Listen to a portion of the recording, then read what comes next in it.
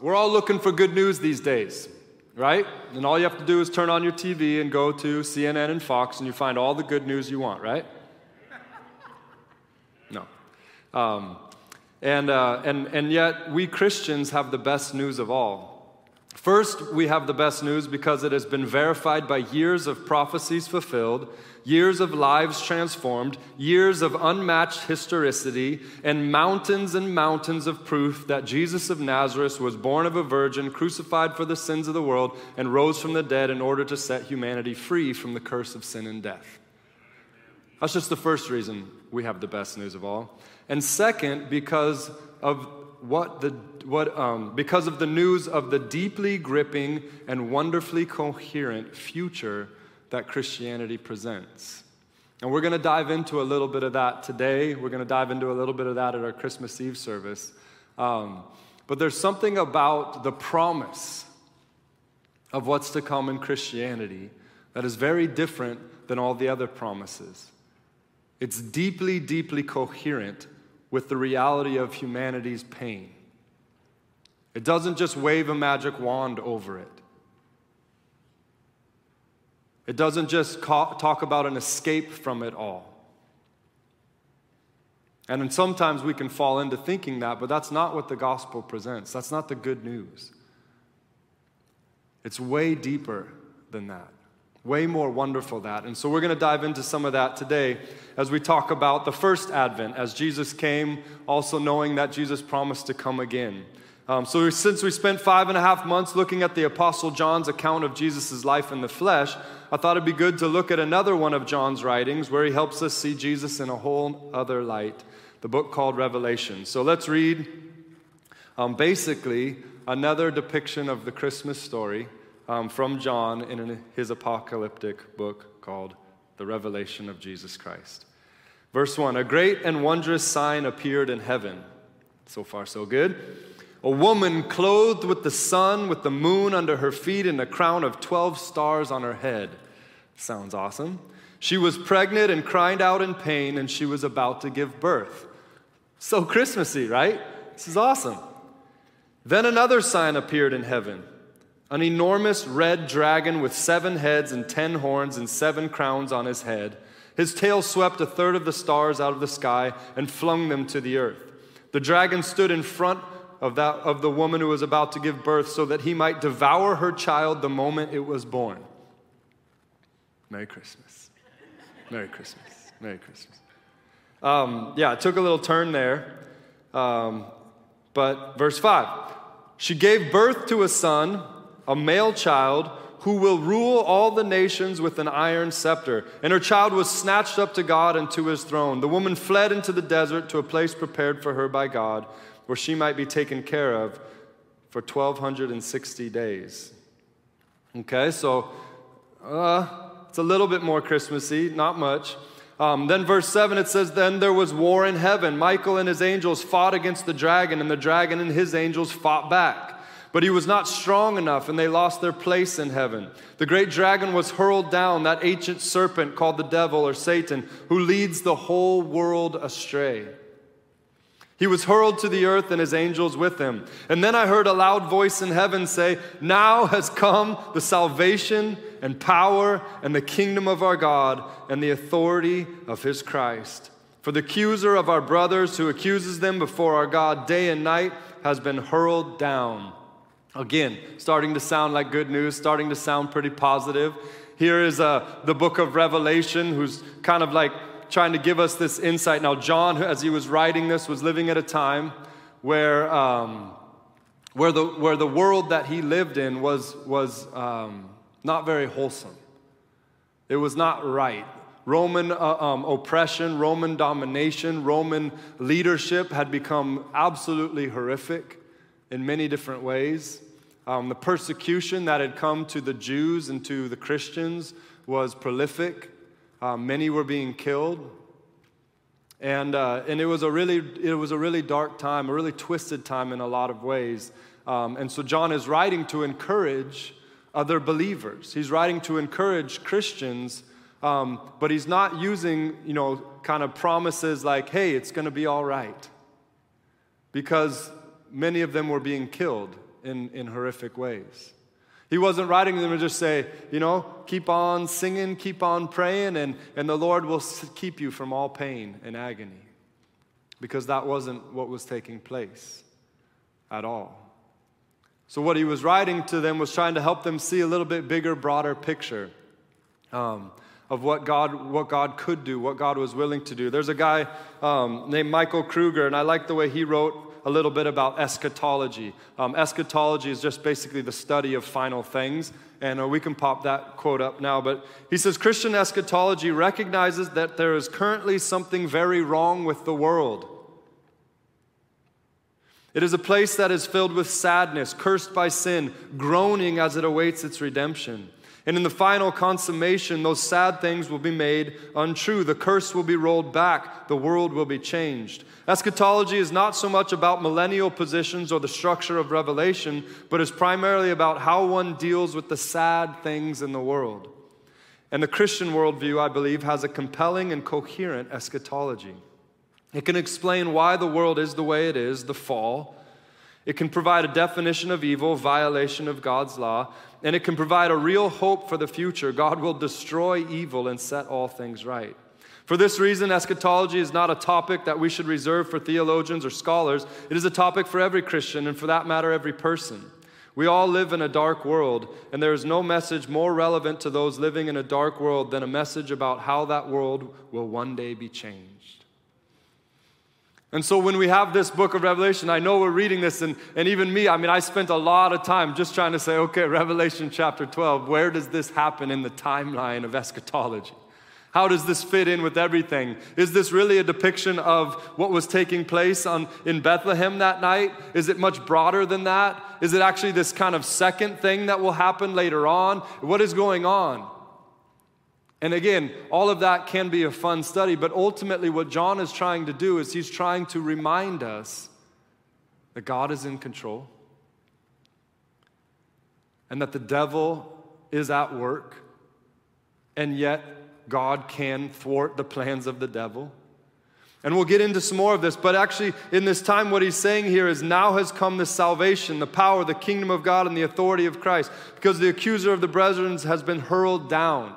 And there's going to be this time where there's kind of this rising of evil, but it will always be followed with the mercy and victory of Christ.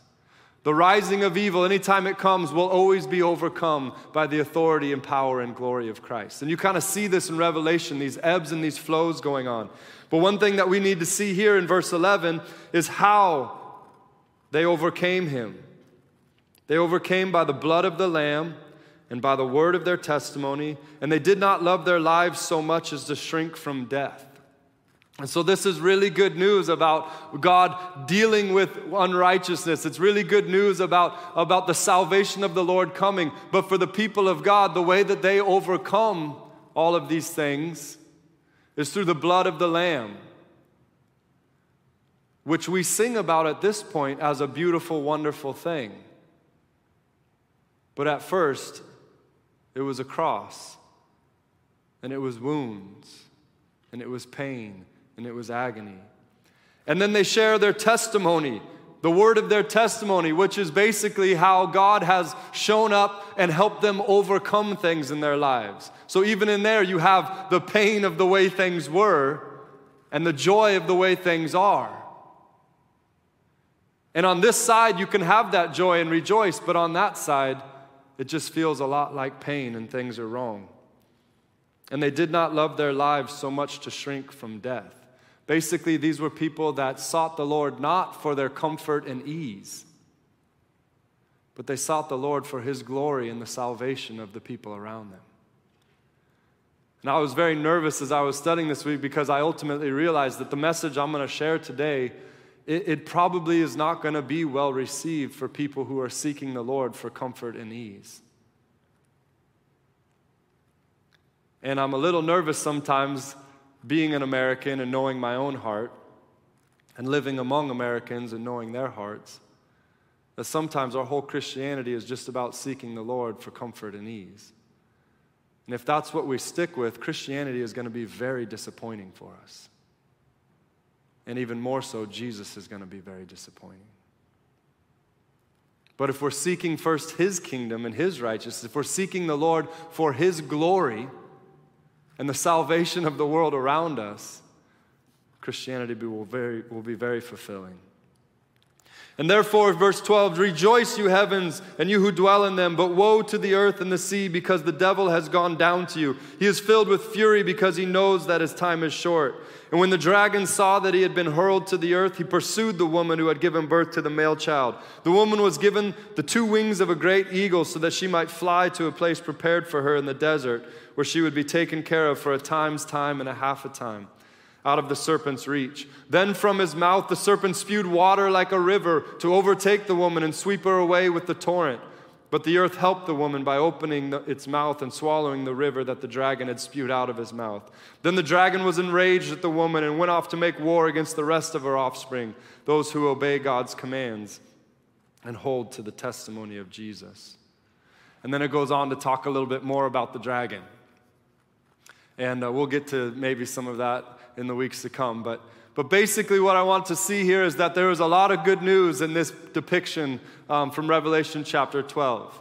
And the 3 things that I want us to draw out here, we're going to spend our time on these things, is the devil cannot thwart the plans of God concerning you. The devil is at work. He is an adversary. The word Satan means adversary. The word devil means accuser. All the accusation and all the adverse things you experience in your life, the devil is at work in the world. He was at work in Jesus' day, even calling himself the God of this world, who could give all the kingdoms of the world to Jesus. He said in this to lead the whole world astray. And you can see the works of the devil everywhere in these days. The deception, the pride, the evil, the injustice. The devil has great influence in the world today. However, no matter how great his influence, God has a way. He always provides a way of escape. And here you see in there, the dragon tries to destroy the baby, but fails. He tries to destroy heaven, but fails. He tries to destroy the woman, but fails. He tries to destroy the woman's offspring, but if you read ahead, beyond this chapter, this doesn't work either. And when we apply this to where this could be speaking of Jesus' birth there in Bethlehem, we can see the devil tried to get Jesus to be killed by influencing Herod, as he did a massacre of all the 2-year-old baby boys, and yet failed. And then he meets Jesus in that wilderness to try and tempt him after he hasn't eaten for 40 days. Tries to influence him, and yet he fails. And then there on that cross, he influences the Romans, he influences the Jews. And they turn against the Savior of the world, and they have him crucified, thinking to get rid of him forever. But even that failed. And if Jesus went through that kind of difficulty, if he went through that kind of hatred, if he went kind of that kind of adversarial reality, we have to know that that's going to be us too who follow after him. But we can take heart, we can rejoice in the good news that just like all the times in the past, nothing is going to change, that no weapon formed against you shall prosper in the name of Jesus. This is very good news for us, especially as we see evil seem to be on the rise and the confusion and the deceit. And people, instead of in moments like this turning to the Lord, they turn further into humanistic ideologies.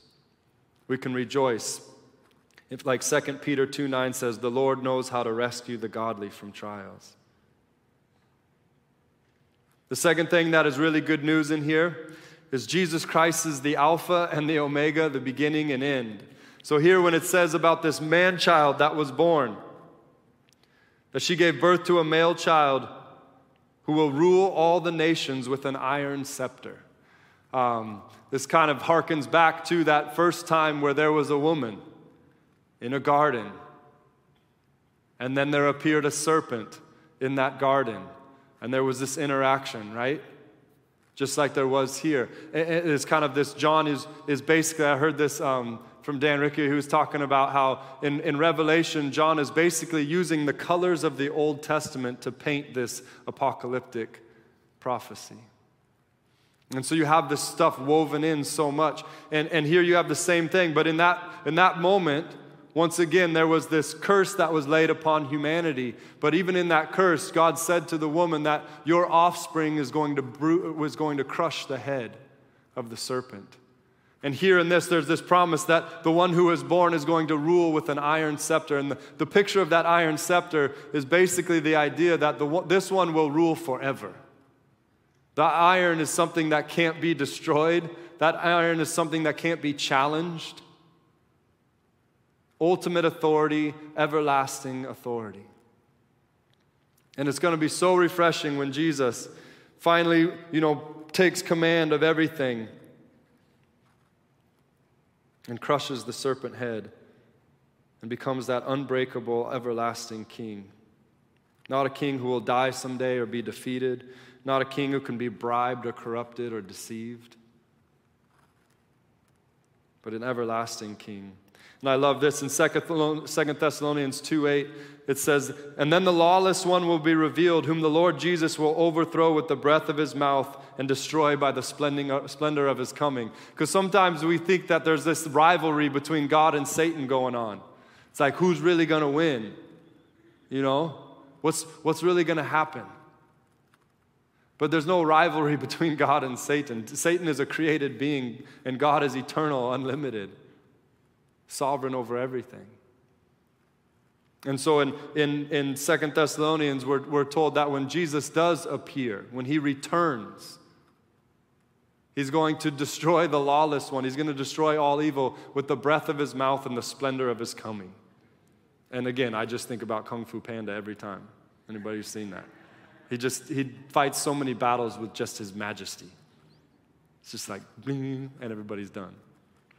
But it's true, when Jesus shows up, it's not going to be a battle. It's just going to be over. It's just going to be over. So we can rejoice in the good news that Jesus Christ has conquered everything and can never be conquered. It's just a matter of timing. And then the last thing that we really can see in here, and this is a little deeper, it's going to take a little bit of brain work for 8 a.m. service. But where sin and evil abound, God's grace and goodness abound much more. And this is a consistent theme throughout the scriptures and especially in the book of Revelation. That when you see evil on the rise, you shouldn't be afraid. In fact, when you see a lot of evil, don't think evil is winning. Just remember the devil is raging because his days are numbered. When you see a lot of evil, don't think evil is winning, but know God is purging the world of all unrighteousness. He's waking up the nation Israel. He's shaking up the heathen so they can know him. And he's making up a kingdom of priests out of those who follow Jesus. And when you see a lot of evil, don't think evil is winning, but rejoice because God can turn evil into something really good. If God can undo death, what else is he planning to undo? If God can make something beautiful and triumphant out of a cross, what beauty and triumph will he make out of my pains and agony? This is where our minds are supposed to go as believers. When sin and evil abound, we can know that grace is on the verge of abounding much more. And I think about this with my daughter, Bella. I remember this moment in her life where she was learning how to swim.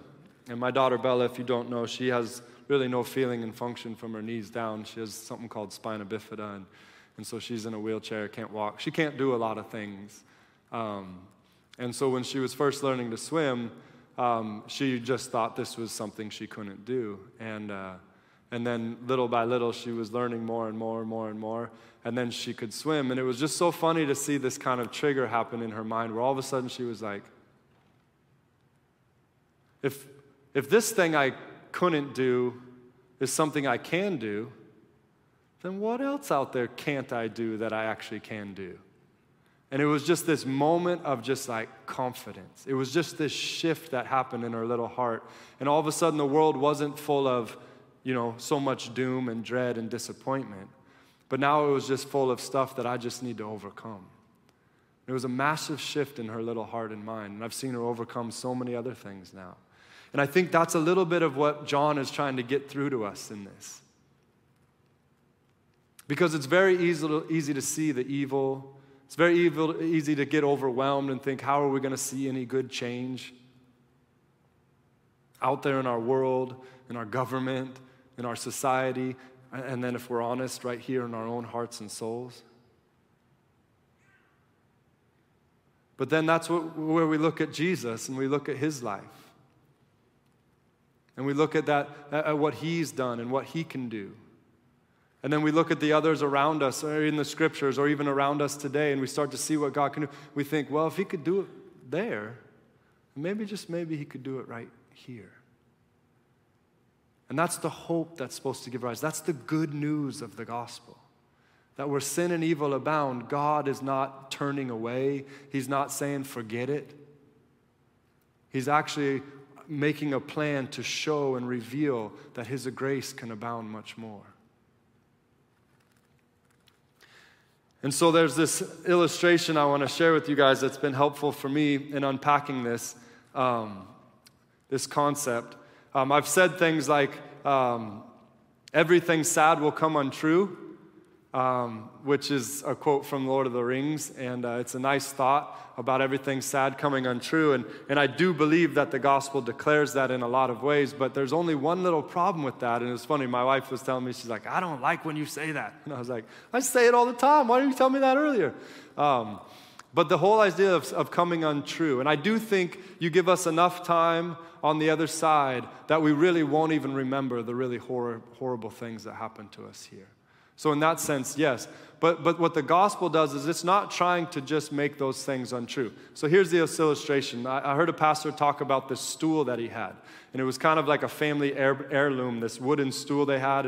And it was a special thing, and he put it in this special place in his house. And he came home one day, and his son had taken nails and nailed it into the stool.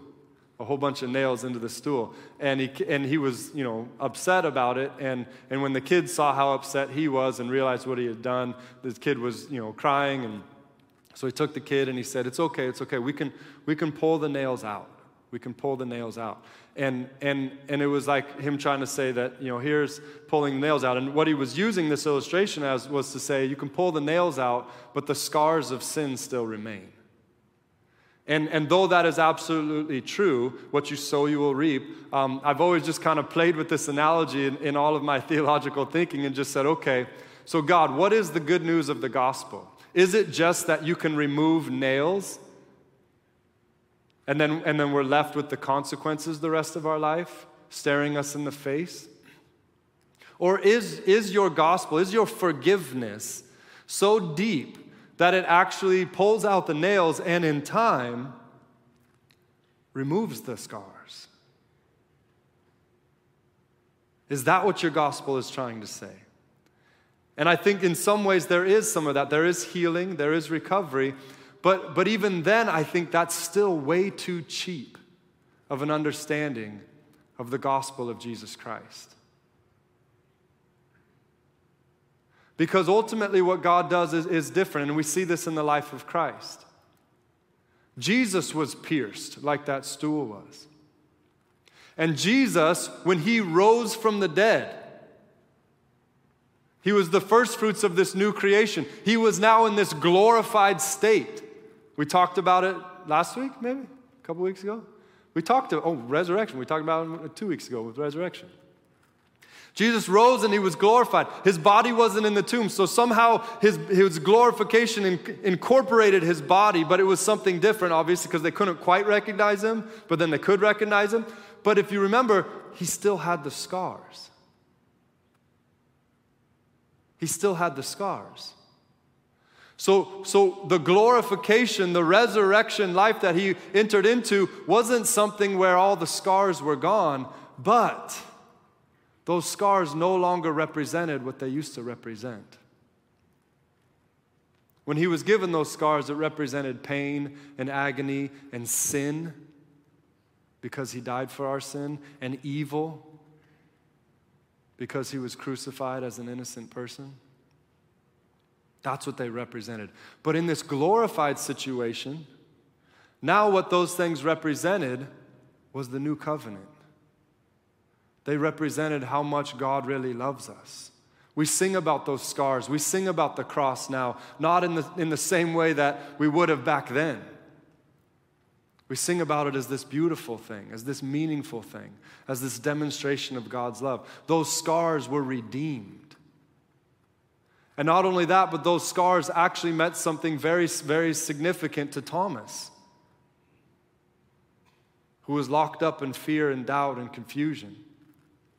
And those scars, instead of getting rid of those scars became a useful thing to help Thomas finally get free and to get forward in his relationship with God. And then in Revelation, time and time again, when we see Jesus, we see him as the Lamb that was slain. Somehow the most horrific moment in human history, the most evil injustice that was ever done, is the way that we see Jesus in the end. And I think the reason for that is because when we see Jesus and we see those scars, we're never going to have to wonder where we stand with him. But those scars are actually going to become the most important sign in all of heaven that we belong, that we are welcome. It's like whenever my wife sees my ring or I see the ring on her finger, I know where we stand. And this is applied into my life a number of times whenever someone comes and asks me to meet with them because they're dealing with suicidal thoughts or they have a loved one that is. And you would think that's a little weird, except for that I'm a pastor, but that's not why they're asking me because I'm a pastor, because I seem so wise. They're asking me because my dad took his life when I was 20 years old. And in those moments, it's so interesting to sit before someone and they're like, hey, could you relive all your pain for me? And I'm like, oh, yeah. And they're not asking that. They don't really know what they're asking. They're just hurting and they're saying, hey, I could use some help. And I remember I always have this conversation with the Lord. I was like, I don't want to do this. I don't want to kind of pull the scab off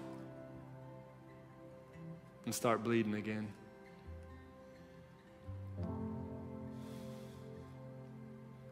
But Jesus just asked me if I will. And I see the scars on his hands and I say, I'm happy to, Jesus. And so Jesus takes those scars, those things that are so horrific, and he actually can turn them into something so meaningful and helpful for the people around us. That is the gospel of Jesus Christ. It's not some magic wand that just kind of erases it. No, it's way deeper than that. It's a deeper magic from the dawn of time, as C.S. Lewis would say. And if you will give your life, the good, the bad, and the ugly, to Jesus, and you will let him work day after day, month after month, year after year, he will remove the things, remove the sin that is causing all of the pain.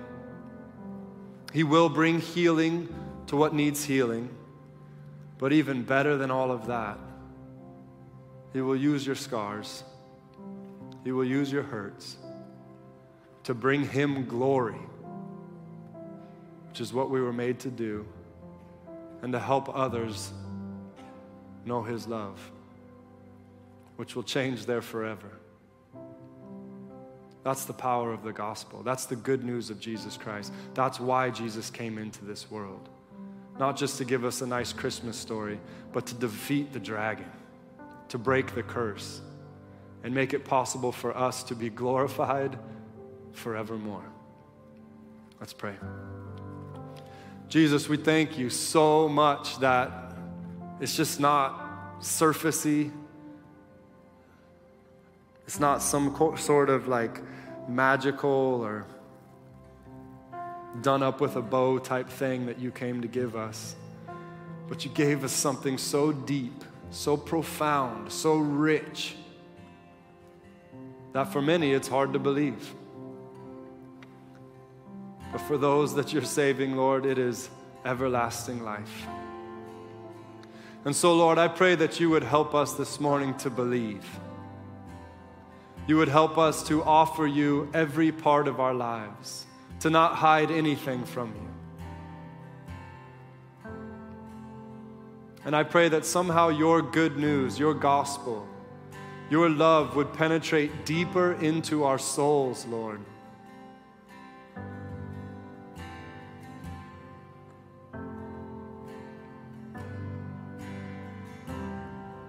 And I do pray you would teach us, Lord. Teach us how to use the hurts and the scars and the pains to bring you glory. Thank you, Lord. In Jesus' name, amen.